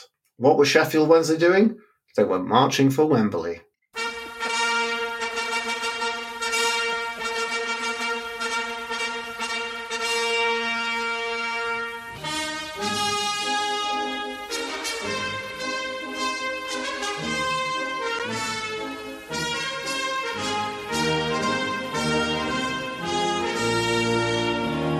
Francis for Wednesday. He's beaten off his marker. Francis, good skills from him. Out to Worthington on the left. Back inside to Warhurst. Warhurst brings it down, plays it out to the right. Chance for Waddle now on the edge of the box. Waddle still with it, left-footed. Waddle has scored for Wednesday. 8 minutes gone, and Chris Waddle shows his international class. Wednesday still have it with Worthington, and Worthington has scored for Sheffield Wednesday. 20 minutes into the second half.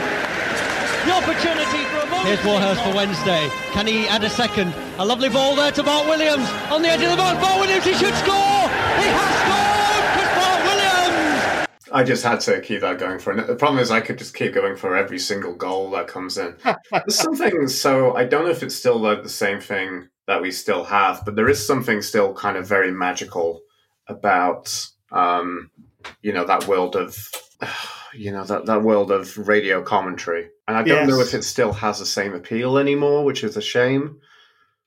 But it's something that still has an effect on me. I remembered a time of things not being so readily available, but it felt like there was a real magic if somebody on a Wednesday message board would upload a WAV file of Leon Clark scoring as Leicester, for example. Yeah. It just has a real kind of weight to it. And I feel like very much nearly a time of my life when just being so kind of into football and being so taken with it that hearing those clips of commentators losing their shit over players scoring, I think that's probably something that's given. In comparison with last week's episode where I, dragged Walt Porker over the coals, I still think about his commentary of Marcus Tugge's goal against Sheffield United because he did give it the weight it deserved. I also remembered one time, I think it was probably about in the late noughties, I think it was to do with, it was a Wednesday goal of the season, for a Mitre goal of the season, and it was I think it was when Leon Clark and Marcus Tudgay went and absolutely ripped Burnley apart 4-1 at their place. Oh, yeah.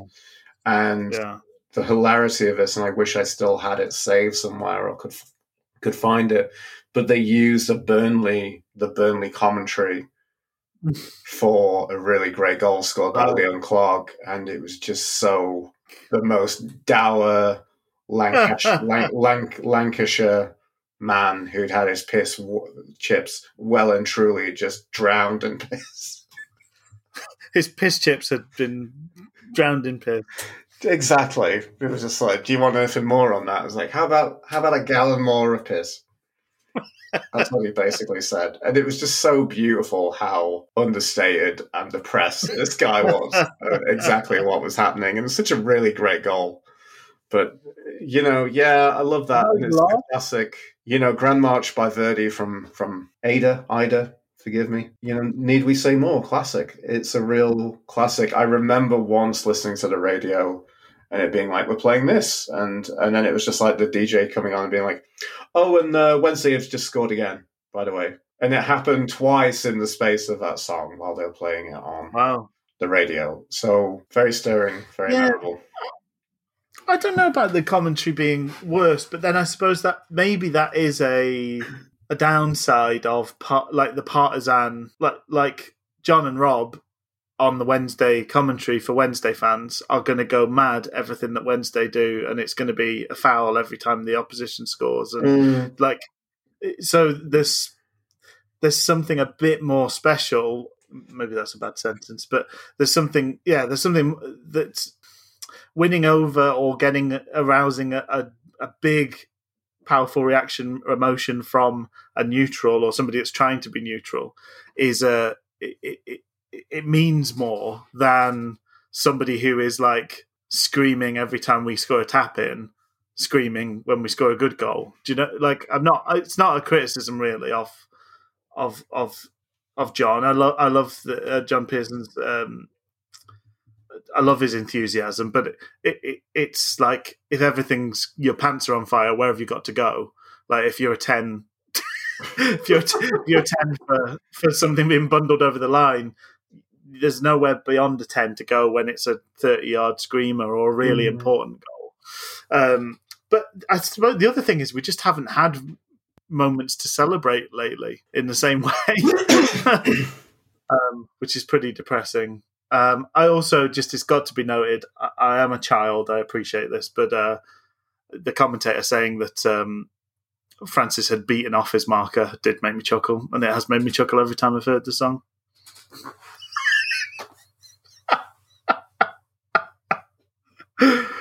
It's also, again, one of these where the music finishes about 30 seconds before the end, and it is just commentary at the end. They're like, well, we've got quite a bit of commentary. Stick it on, bang it in there. Bit of commentary, that's fine. Okay, so coming into the final stretch here, so this is the Ottawan Classic DISCO changed into DI Canio. D-I-Canio. D-I-Canio. D-I-Canio. D-I-Canio. Oh, that's great play by Di Canio.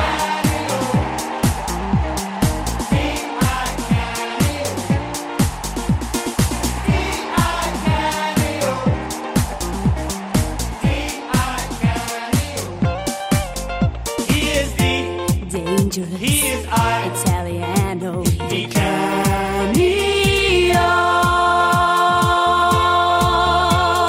Di-I-Canio. And so forth. Fascinatingly and depressingly, the only song recorded by Docs Chocks and the Ice Cream Men. I'm curious how they came up with that name. So, a series of chocolates that are put out by a doctor. But then when I think of Choc and then I see Ice Cream Men, I think of the Choc Ice. Yeah. Tantalizingly, it mentions that it features Paolo Di Canio. But then the Paolo Di Canio part is really something that gave me some really blue balls, I'm going to say.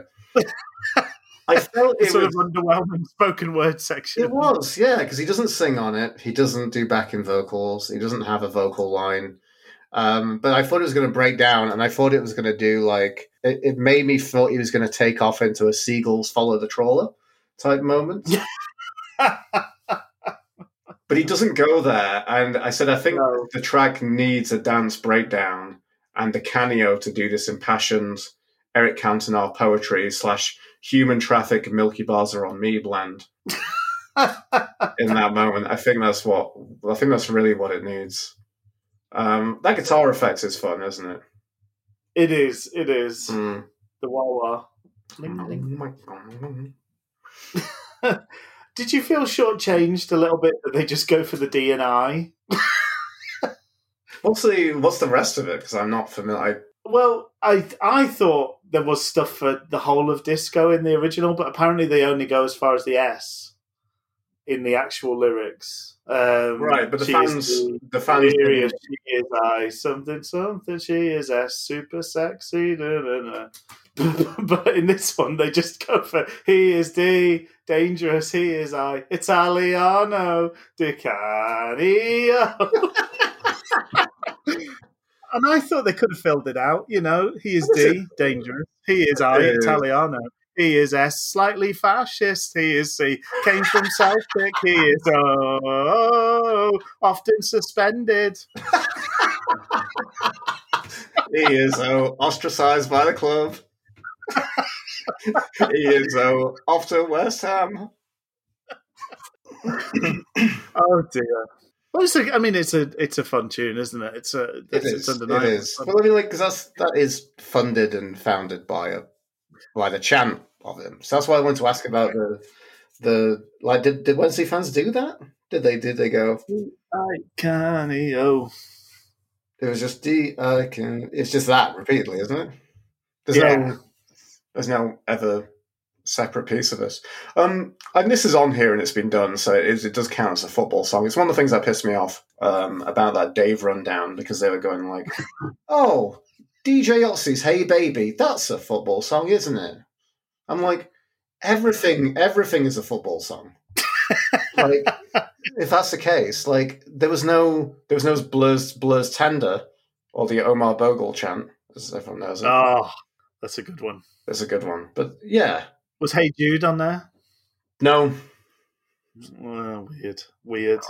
Anyway, but wasn't that like the official theme of some like a Euros or something? No, because I think that was it was. I'm sure that. Anyway. What was it called? DJ Otzi. Yeah. Hey Baby by DJ Otzi. DJ Otzi. Oh, and that's not. What a guy. That's not what a guy. That's not the Flat Eric guy, is it? No. No, that's someone else. Okay. Anyway, we could keep reminiscing about trying to find out some stuff. But what we could talk about Hey Baby forevermore.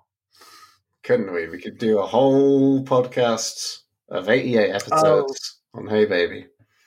Re-released as the unofficial theme song of the 2002 World Cup. Rubbish. Well, but anything could be the unofficial.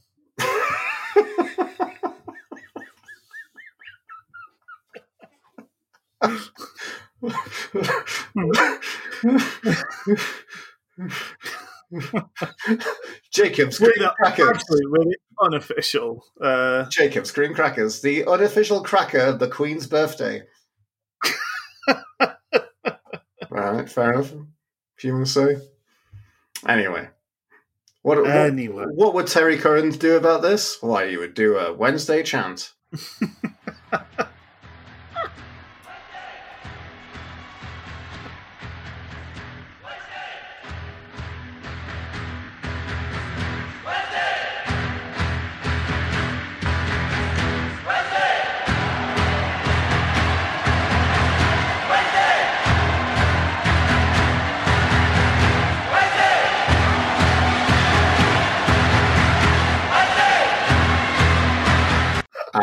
The shortest clip of the episode is that. Because you've heard the song now, folks. That is it. It's tedious, it is lazy.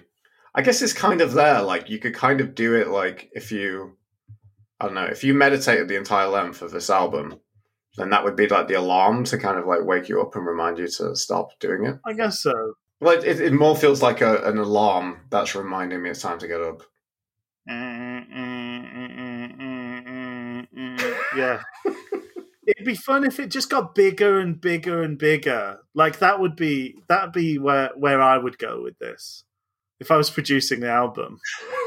Just like more instruments, more noise. The crowd noise gets up to like they're screaming by the end. Like just huge. And I'd be doing like big arm gestures in the studio with the 100-strong orchestra that's all like hitting their instruments at the same time. You would just have like, instead of Frosties, you would just have like you'd open up the box and it'd just be a whole plastic bag full of cocaine that you'd pour into a bowl. Help yourself, boys. We're going big. We're going big. No milk for me.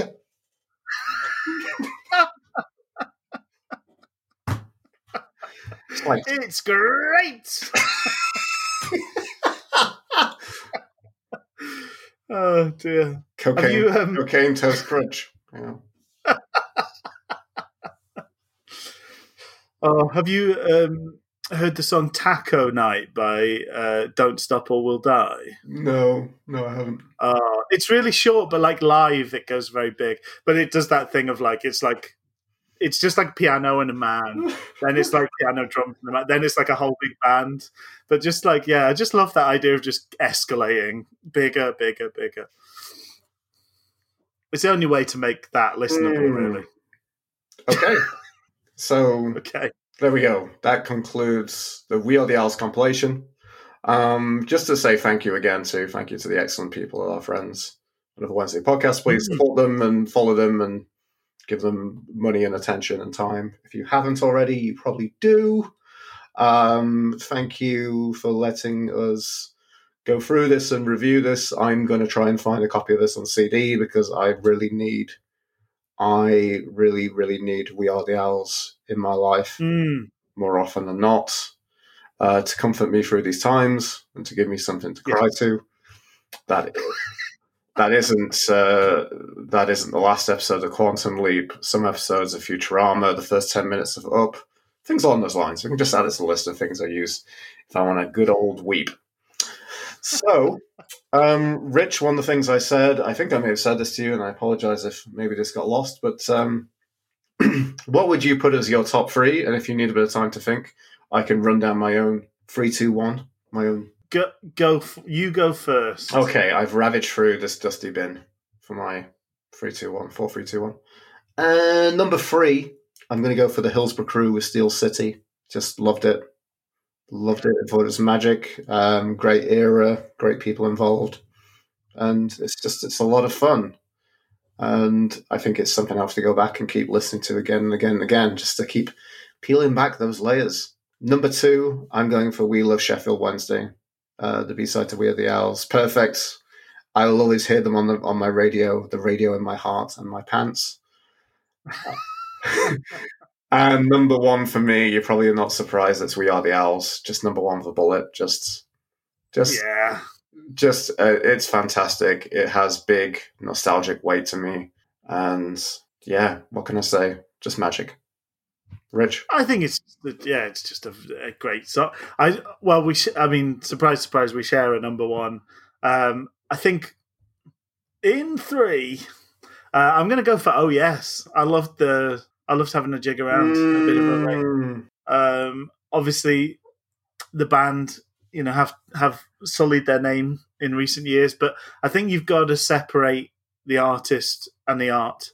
And in this case, the art has me wanting to get that bucket hat on, get my whistle, do some Bez dance. Well, I know you're a big fan of Michael Jackson, Rich, so I thought you'd come out with something like that.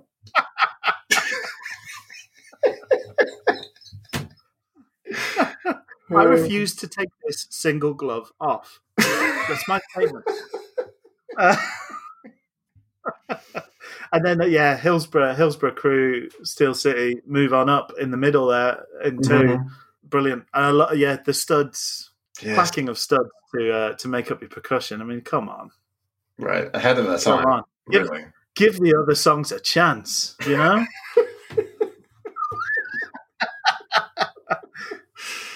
It was great. This has been so much fun. Thanks so much for taking the time to prepare it, Luke. Thank you. Thank you for taking part, and thank you for listening and engaging me on this madness during a little. It was let's be honest, lads, folks. It was an international break, but it wasn't a fun international break, was it? Oh. I mean, you could have a break from the fun if you watch the international break, but I haven't done such a thing. So everybody loved watching the San Marino goalkeeper. He was really good, apparently.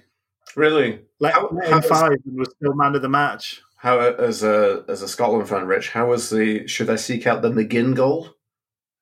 Oh, it was nice. It was nice. It was nice. Okay, well, there we go. So that was a good game, actually. Okay. Still some fun to be had during these times and during. Yeah, definitely. I've got a bit of moan about the way they do international breaks now, but I'm going to just save it. I think. Yeah, you can just lay on if you want. If you want to just. It's just weird that they don't have matches at the weekend now. I suppose it gives non-league a chance to shine, but it's sort of strange from a championship and above perspective. We're not playing, and nobody else is playing. But anyway, to come back, we are going to talk about. So the next episode, we'll review the game on Good Friday. We will. Who have we got coming up on Good Friday? Now you're asking. I thought you were leading off with that.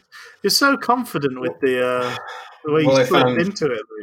I know. I just that persona of the top of the plops. So top of the plops. We have Watford away, and then we're playing on Easter Monday, aren't we? As well. We are. Okay. We're in the diff. Well, we're not in the diff. Are they the diff coming to us? They're coming from the diff. They're coming from the diff. Oh, well, it's been a treat. Thank you so much again, Luke. And thank you for people sharing their clips with us and for being wonderful folks in general. And have a good week and cheerio. See you, everyone. Bye-bye.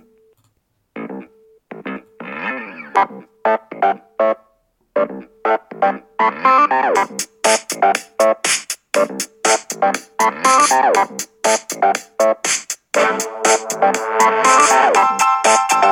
you.